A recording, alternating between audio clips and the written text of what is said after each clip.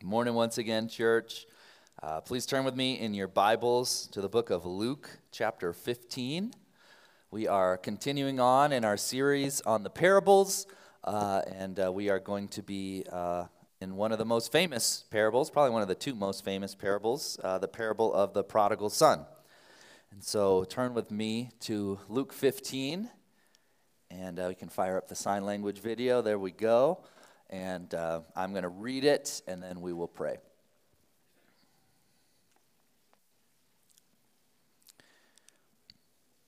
Jesus is speaking. He says this. A man had 2 sons. The younger of them said to his father, "Father, give me the share of the estate I have coming to me." So he distributed the assets to them. Not many days later, the younger son gathered together all he had and traveled to a distant country, where he squandered his estate in foolish living. After he had spent everything, a severe famine struck that country, and he had nothing. Then he went to work for one of the citizens of that country, who sent him into his fields to feed pigs. He longed to eat his fill from the pods that the pigs were eating, but no one would give him anything. When he came to his senses, he said, "How many of my father's hired workers have more than enough food, and here I am dying of hunger? I'll get up, go to my father, and say to him, 'Father, I have sinned against heaven and in your sight. I'm no longer worthy to be called your son. Make me like one of your hired workers.' So he got up and went to his father. But while the son was still a long way off, his father saw him and was filled with compassion. He ran, threw his arms around his neck, and kissed him. The son said to him, 'Father, I have sinned against heaven and in your sight. I'm no longer worthy to be called your son.' But his father told the servants, 'Quick, bring out the best robe and put it on him. Put a ring on his finger and sandals on his feet. Then bring the fatted calf and slaughter it, and let's celebrate with a feast, because the son of mine was dead and is alive again. He was lost and is found.' So they began to celebrate. Now his older son was in the field. And as he came near the house, he heard music and dancing. So he summoned one of his servants, questioning what these things meant. 'Your brother is here,' he told him, 'and your father has slaughtered the fattened calf because he has him back safe and sound.' Then he became angry and didn't want to go in. So his father came out and pleaded with him. But he replied to his father, 'Look, I've been slaving many years for you, and I've never disobeyed your orders. Yet you never gave me a goat so I could celebrate with my friends. But when this son of yours came, who has devoured your assets with prostitutes, you slaughtered the fattened calf for him?' 'Son,' he said to him, 'you are always with me, and everything I have is yours. But we had to celebrate and rejoice, because this brother of yours was dead and is alive again. He was lost and is found.'" Hear the word of the Lord. Let's pray. Heavenly Father, what a morning we've had already, and what a parable. Lord, I just pray in our time in this parable, you would open our eyes to your goodness. You would show us where we can find ourselves in this parable, God, and that we would seek to enjoy life in your house above all things. We pray in the mighty, amazing name of Jesus. Amen. Well, I have to be honest and just say right off the bat, I've never really liked the title of this parable, the parable of the prodigal son. And as I studied it this week, it kind of was I still felt that way. I don't really like the title. Couple reasons. Number one, who knows what prodigal means? Nobody does. Who used the word prodigal this week in your daily life? If you did, you might have, but I bet you used it wrong. Because this parable is so famous that this parable has actually changed the meaning of what prodigal mean. So when we think, if you hear somebody say, I was a prodigal, my son is a prodigal right now, what you think in your head is, well, they've wandered off. But that's not what the word prodigal means. It just means somebody who spends a lot of money. So right off the bat, the parable of the prodigal son is a little bit confusing because we don't even know what the word prodigal means. And then what's the second problem with calling it the parable of the prodigal son? What's the first line in the parable of the prodigal son? A man had how many sons? 2 sons. We call it the parable of the prodigal son. We immediately think it's about the first son. It is about the first son, but there's another son. And I would almost argue it's more about the second son than it is about the first son. When we study the parables, this is going to be a good thing to keep in mind as we spend the next 5 or 6 weeks studying different parables. Parables, it should go without saying, but I'll say it anyway, they didn't really happen. It's not a true story. Jesus made this up. He's trying to make a point. So why is that important? It's because he didn't include any details that are unnecessary, right? If I have a 6-year-old, when he tells me a story, he includes details that aren't necessarily going to all come together in one neat plot point at the end, right? He gives me extra details. Jesus didn't do that. He's not just saying stuff just to say it. There's a reason why this parable doesn't end with the lost son coming home. It's because that's not the whole story. And so what we need to do, we have kind of our work cut out for us this morning because we almost need to back up and look at this very familiar story with new eyes to see what this parable of 2 sons is trying to show us. And so that's what we're going to do. We're just going to kind of walk through it verse by verse like we usually do.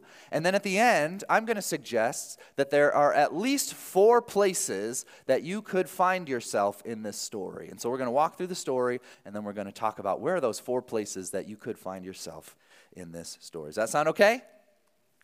It doesn't, I guess, apparently, but we're going to do it anyway. I don't even know why I asked. All right, I'm not even close to on my notes here, so let's get back to the notes. And, okay, here we go.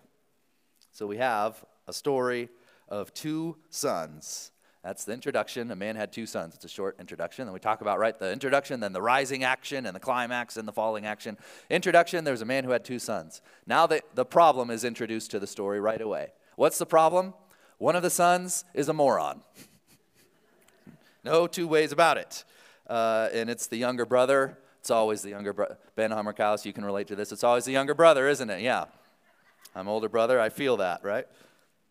The younger son tells his father that even though he's still living to his father, that he's ready for his share of the inheritance right now. And it is almost impossible to overstate how offensive this was when he asked his dad for the share of the inheritance. Dad, I wish you were dead. That's how you'd be the most helpful to me. But since you're not dead, the second way you can be second most helpful to me is just give me all the stuff that I'll get when you're dead now, because I don't want to wait. That's what he asked him. And if you are the father in this situation, say you're a man with 2 sons and you have a big, great estate, and one of your sons says that, what do? Slap him in the face. Doesn't even matter how old he is, probably. And you say, son, go to your room, and we're going to talk about this later, right? Don't you dare ever take that tone of voice with me again, young man. Is that what the father does in this situation? No. What does he do? He gives it to him. This is unfathomable. And to be honest, unwise, right? Imagine if this is your best friend is the father in this situation, and he's telling you about what his son told him. And what would you counsel him to do? Oh, yeah, sure. Sell your stuff, or give him half your land and half your stuff. That's a great idea. This guy who is clearly going to make really great choices with it. Yeah, just give it to him. No, you'd be like, dude, don't do that, right? You're making a terrible mistake. You're about to lose half of your things. It's just going to be flushed, gone, right? Because that's what's going to happen. But the father does it. He gives it to him. And so what does the moron son do? Exactly what you'd expect. He sells all the land and property he's been given and takes the money and runs. And what we need to think about is what that felt like for the people who were still on the farm. You imagine that. Farmers? Farmer, you got 2 sons. Your son demands his inheritance, so you give him half of your land. And he sells it and takes the money and runs.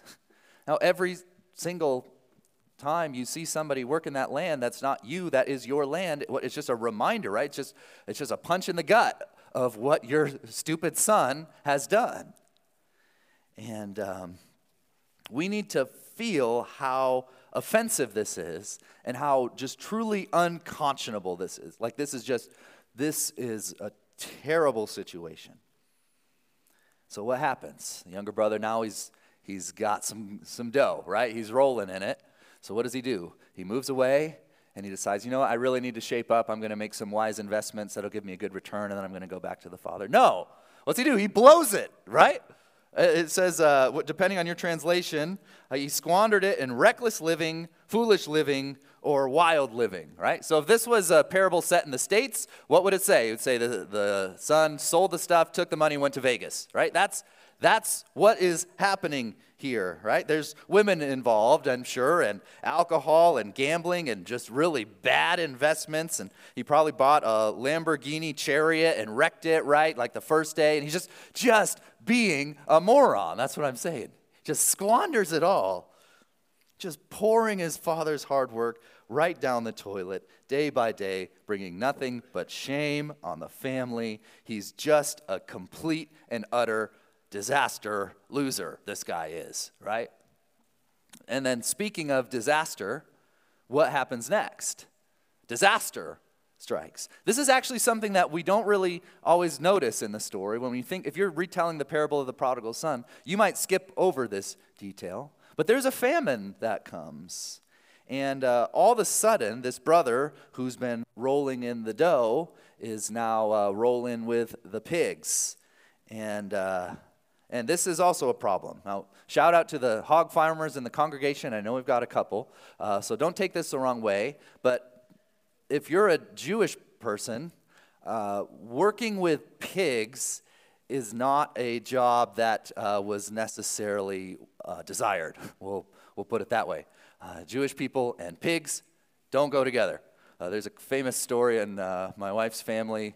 We like to quote different things all the time, and one of the things we quote, Emily's mom, their family was in, I think it's Shapiro's Deli down in Indy, is that what it's called? And she went up and she ordered a ham sandwich, and the guy behind the counter just looks at her and says, "No ham here, ma'am." And so we quote, "No ham here, ma'am," all the time. But that is all that to say, this is not good that he's working for a Gentile and working with pigs of all things, the most unclean of all animals for the Jewish people. And not only is he working for a Gentile feeding pigs, he's so desperate, right, that he famously wants to eat the pig's food too, and he's so just down on his luck. I mean, think about the kind of guy this is. If you wouldn't even let him eat your pig's food, right? That's the kind of guy that we're talking about. And it's not going good for him. And so verse 17 tells us that the story starts to turn. It says, he came to his senses. Right? Okay, finally, all right, blind squirrel finds a nut every once in a while. He comes to his senses, like he's sitting there with the pigs, and this thought dawns on him, right? Things couldn't possibly be any worse for me here. So he thinks to himself, like, I know I brought a lot of shame on my family. I know I've lost my right to be a son in my father's house. Like, that's just out of the question. Like, I know I'm not going to go back and expect my dad to treat me like a son. The thought doesn't even cross his mind. But he says, maybe, just maybe, if I go back, he will hire me on as one of his hired workers. Like, my inheritance is gone, but maybe I can get a job there. As I was studying this week, I came across something by Tim Keller's pastor. He unfortunately passed away, actually, from cancer this week. Just an amazing pastor, huge influence in my life. But he wrote a book on this parable called Prodigal God, which, if we know the meaning of the word prodigal, which is somebody who spends a lot, right? That's a kind of a cool twist on the parable of the prodigal son. God who gives just abundantly. But he talks about how the younger son probably, he says, it's interesting, he didn't just say I can be a servant. He says I can be a hired worker. And he says probably what's going on there is there's like this apprenticeship program that he could have gone through to then start to earn some money for the father to actually start to pay back some of this money that he had spent. So like going back, realizing I need to pay him back for some of this money that I've wasted. And that's the plan. And that plan makes sense to me, right? Does that make sense to you? He's thinking, maybe I can go back and somehow I can get in with my father's workers so I can make him some more money and so that I can start to pay him back for what I've done. That feels good to me, right? That feels, for all parties, that feels good, for him. He needs to pay this back, obviously, and maybe the father will have just enough grace to say, okay, I'll give you the opportunity to pay me back. Like this makes sense to me. This is a reasonable plan that the son has. And so what does the son do? Because he's nervous, right? I mean, imagine going back with nothing to show. He had a lot, right? And now he's got nothing to show for it. And imagine going back and having nothing to show for it and having to ask for something else from your dad after what you have just done. And so what does he do? This is what we need to catch. I love this part of the parable. He rehearses a speech that he's going to say to his father. He's like practicing it. You can imagine him just saying it word for word, over and over, getting it just right and just nailing it down as he's walking back. He's practicing this speech. Look at the speech that he's going to say in verse 18. It's a good speech. He says, I'll get up, go to my father, and say to him, Father, I have sinned against heaven and in your sight. I'm no longer worthy to be called your son. Make me like one of your hired workers. So that's the plan. And the question is, do things go according to the plan? Nope, wasn't a trick question. No, they don't. Who messes up the plan? The father actually messes up the plan. Look at what happens. Verse 20. So he got up and went to his father. But while the son was still a long way off, his father saw him and was filled with compassion. He ran, threw his arms around his neck, and kissed him. Imagine, the son has got a long journey back. He's from a faraway land. And I'm sure he's running through every possible scenario in his head of how this could go, from like his older brother literally killing him on sight to maybe they'll let me be a hired worker as best case scenario. He ran through every possible scenario in his head, but I guarantee he didn't run through this one.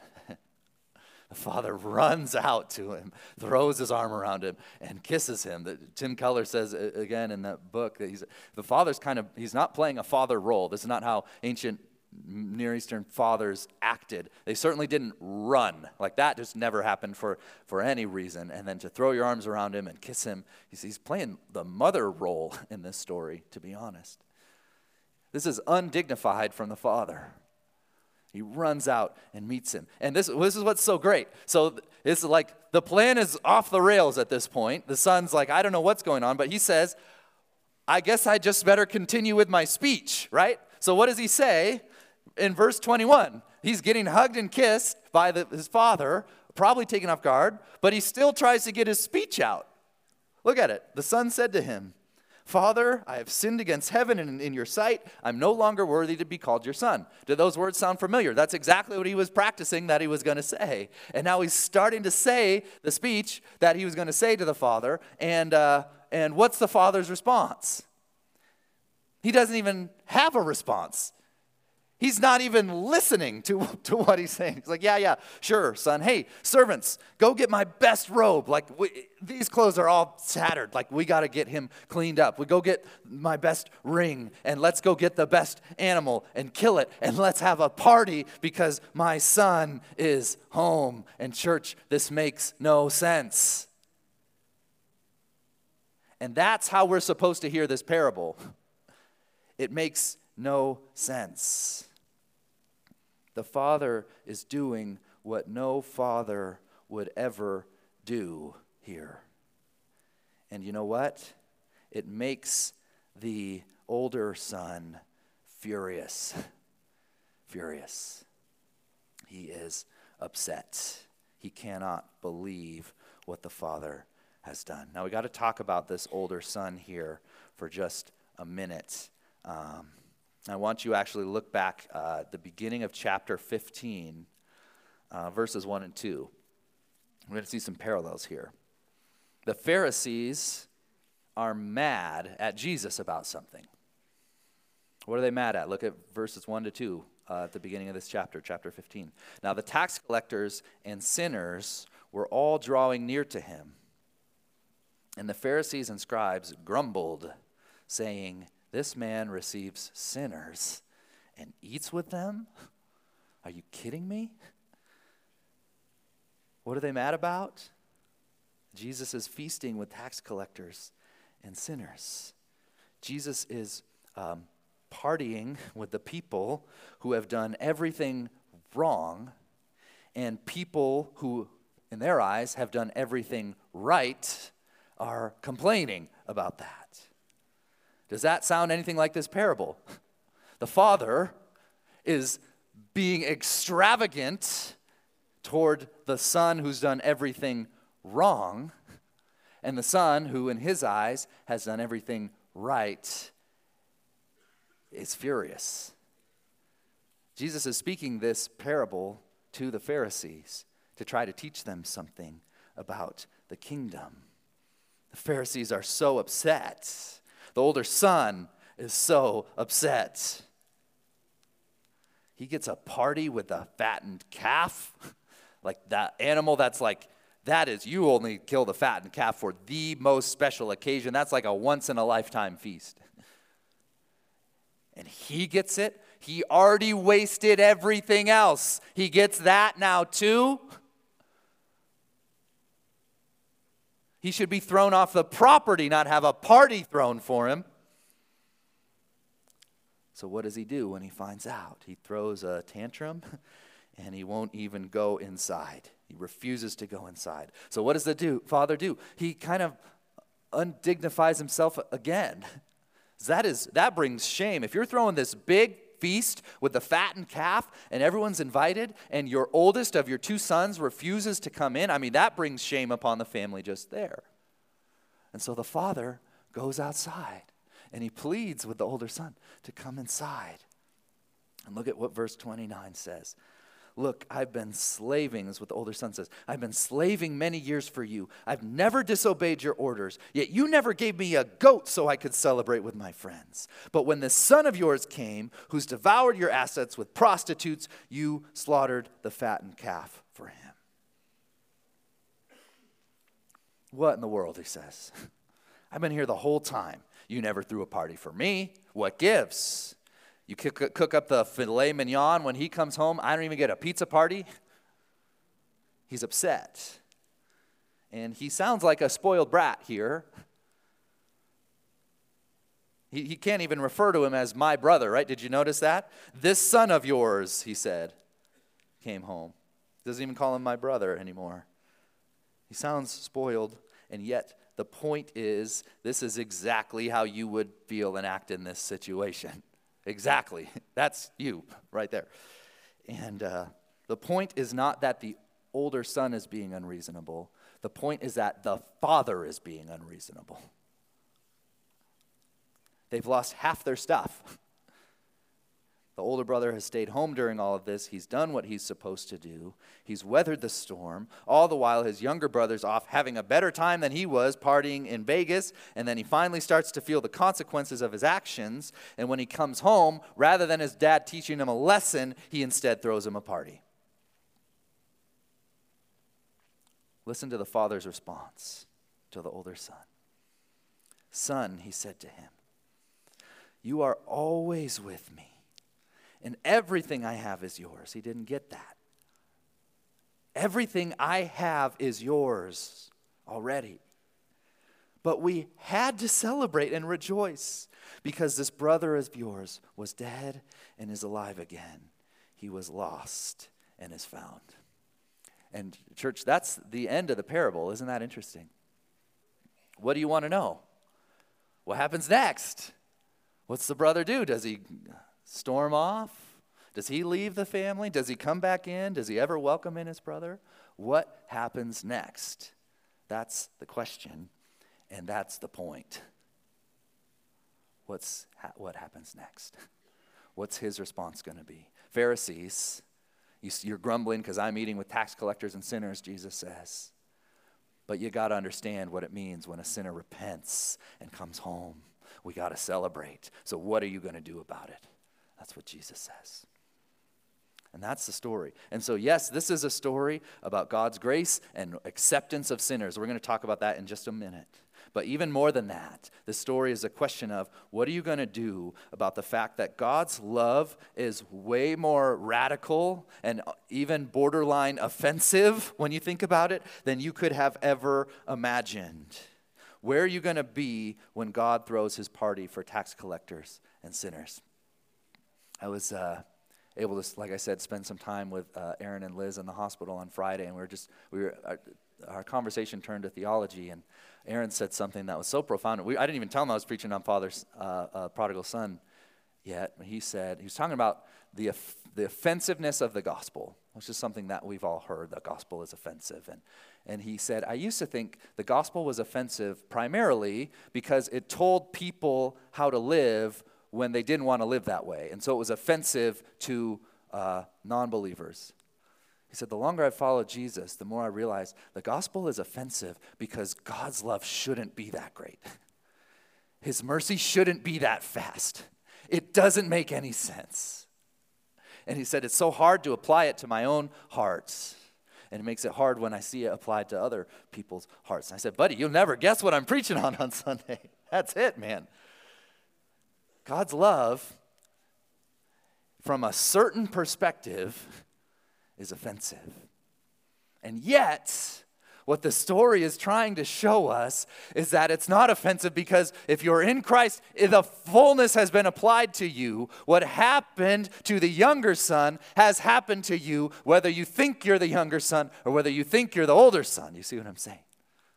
And so there's 4 places we could find ourselves in this story. We're going to talk about each one. The first place that I think you could just maybe this morning where you're at is maybe you're just at the very beginning where the son is, spending your inheritance still, right? Just blowing it all. The son was having a wonderful time at first, but he didn't realize that disaster was about to strike, and there was going to be a famine, and he was going to lose everything. And this is the scariest of the 4 places to be, I think. This morning, if you're here, and by God's grace you're hearing this, he wants you to hear this. If you're hearing this and you are just completely living life for yourself, just selfish, with zero care and zero consequences, glad to be out of the gaze of the Father. Finally, my Father can't see what I'm doing. I'm going to go do what I want and live it up. Oh, man. That's not going to end well for you.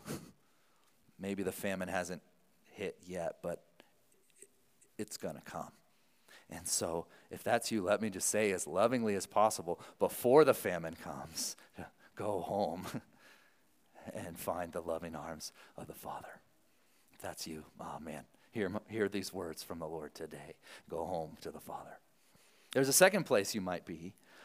Which is maybe you're stuck in the pig pen right now. Maybe that disaster already struck. Maybe you are embarrassed about the mess that you've made of your life, but you're too prideful to come to your senses, right? That's what happened at first with the younger son. Disaster struck, but he thought maybe I can just get by eating pig's food. When he couldn't even get that, that's when he said maybe it's better for me to go home. Oh, beloved, God wants so much more for your life than pridefully stuck in the pig pen saying, I'm going to make this work. You're not. And he wants you home. Oh, man. Even the younger son, who was a moron, eventually came to his senses. And you're not a moron. Even he eventually realized life couldn't be any possibly worse for him, couldn't possibly be any worse for him in his father's house. So don't be so prideful not to do the same thing. that the younger brother did, which is realize that there's just no life in the pigsty, and come to your senses and start heading home, and you're gonna be blown away by how quickly the Father comes running out to you. Amen? Oh. Here's the third place you might find yourself. Rehearsing your speech to God.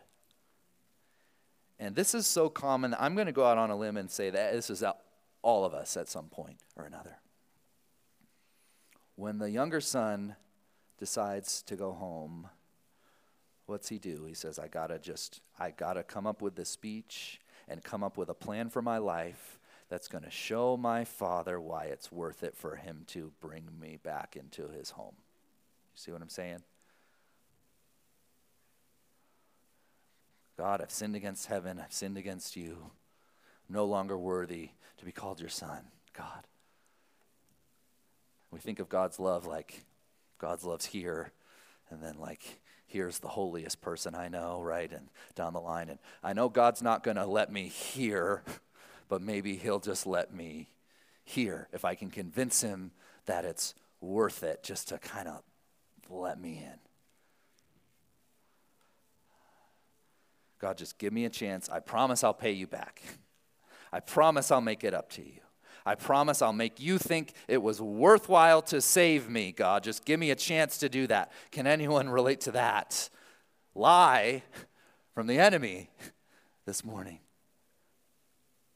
That's a lie. The younger son didn't understand the extravagance of the love of his father, that he was going to come running to him. He had a wrong picture of his father in his head. And we do the same when we rehearse in our minds how we need to convince God somehow that I'm going to do better this time, God, so just please, I promise I'll make it worth it to you. We approach the throne of God trembling, as we should, because we've taken what God gave us and we devoured his property with prostitutes, and we have nothing to show for it but our filthy clothes. And Jesus comes running out and says, take my robe. Let me make you worthy of my house.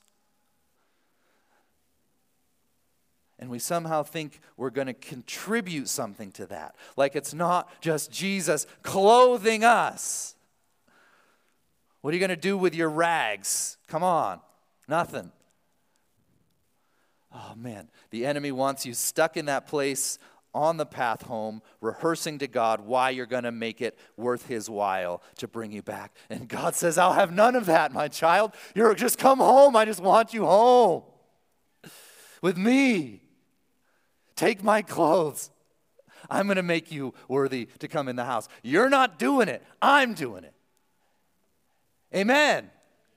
Oh, brother, sister, if you find yourself in this constant place of feeling like you need to rehearse your speech to God, be free of that this morning.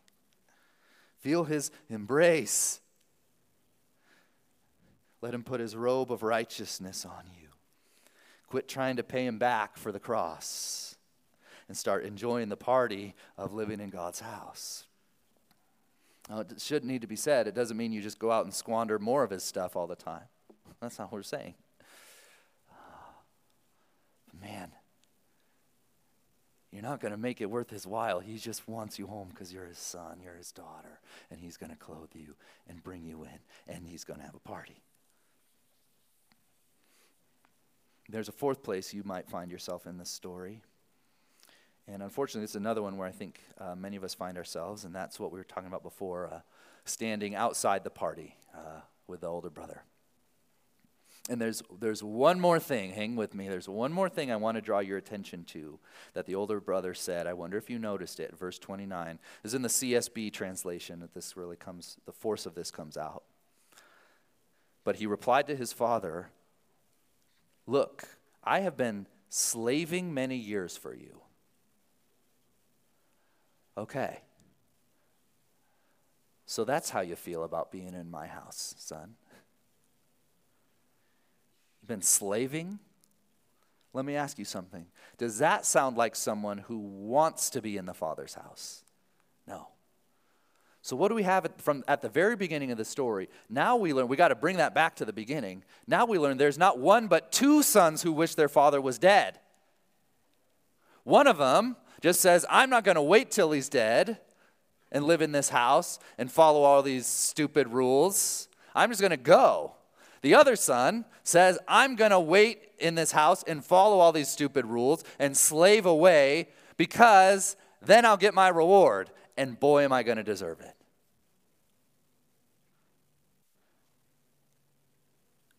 He wants his father to be dead, too.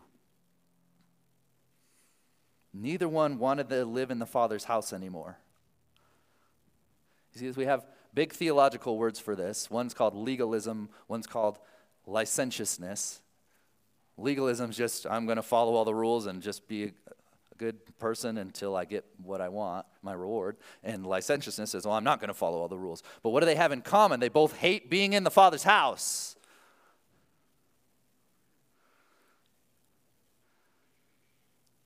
The older brother decides he's going to wait it out, but it's no better. This is what we're supposed to see. It is no better to live like that, angry in the Father's house and slaving away, than it is to just be off, just doing whatever.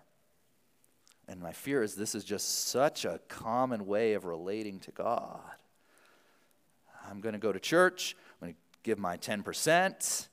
I'm going to avoid all the big sins. I'm going to do what's expected of me. And eventually, I'm going to get my reward. And all those other people who aren't suffering through all this bad behavior like I am, eventually they're going to get what's coming to them. And they're going to be jealous because my reward's going to be so much bigger than theirs because that's what I deserve.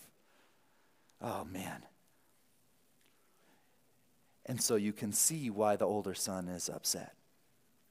Because if that's your posture to God, that being in the Father's house is terrible, but you just have to wait it out so you can get your reward, and if you don't wait it out, you don't get a reward like me, if that's your posture towards God, there's nothing more offensive than seeing God lavish grace on someone who absolutely in no way deserves it. If that's your posture towards God, call back to last week, there's nothing more offensive than someone showing up at the job site at 4:55, working for 5 minutes, and getting the same wages that you got, and you were there all day at 8 a.m.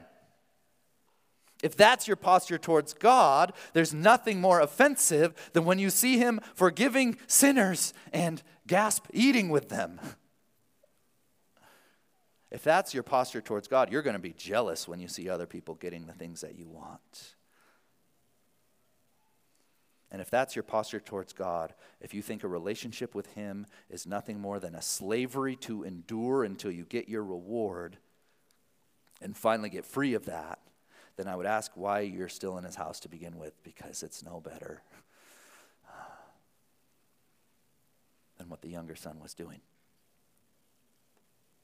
If you hate everything your dad wants you to do as a part of living in his house, then really you just hate your dad. And if that's you, guess what? Here's the story's going to flip. Then you've been the younger son all along. And you need to turn and run home. And guess what? He's going to meet you there. He's going to lavish you with his love and grace, and you are going to be blown away, because then you're going to start to realize, oh God, how much have I sinned against you? Not by just going and living how I want, but by harboring this bitterness toward living in your house. Oh God, forgive me. And he's going to say, come here, son. Let me give you the robe. Let me give you the ring. I'm going to slaughter the calf for you, and we have to celebrate. Oh, man. What a Father we have. What a Father we have. Let's pray. Oh, God, we are so undeserving of your grace, of your mercy. We're not even worthy to try to work to pay you back for all of the debt that we've racked up against you.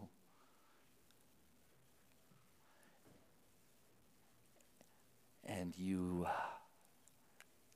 don't want us to even try. God, I pray if there are any people hearing this right now who have been spending their inheritance like crazy right now with no consequences and not looking back, God, draw them to you before that famine comes, God. But if not, then bring the famine so they can see the destructive consequences of what they're doing. Lord, if there are any in here who are just like in the mess of life right now, realizing I've made a terrible mistake, God, I pray that they would turn and go to you and that they would recognize your waiting arms.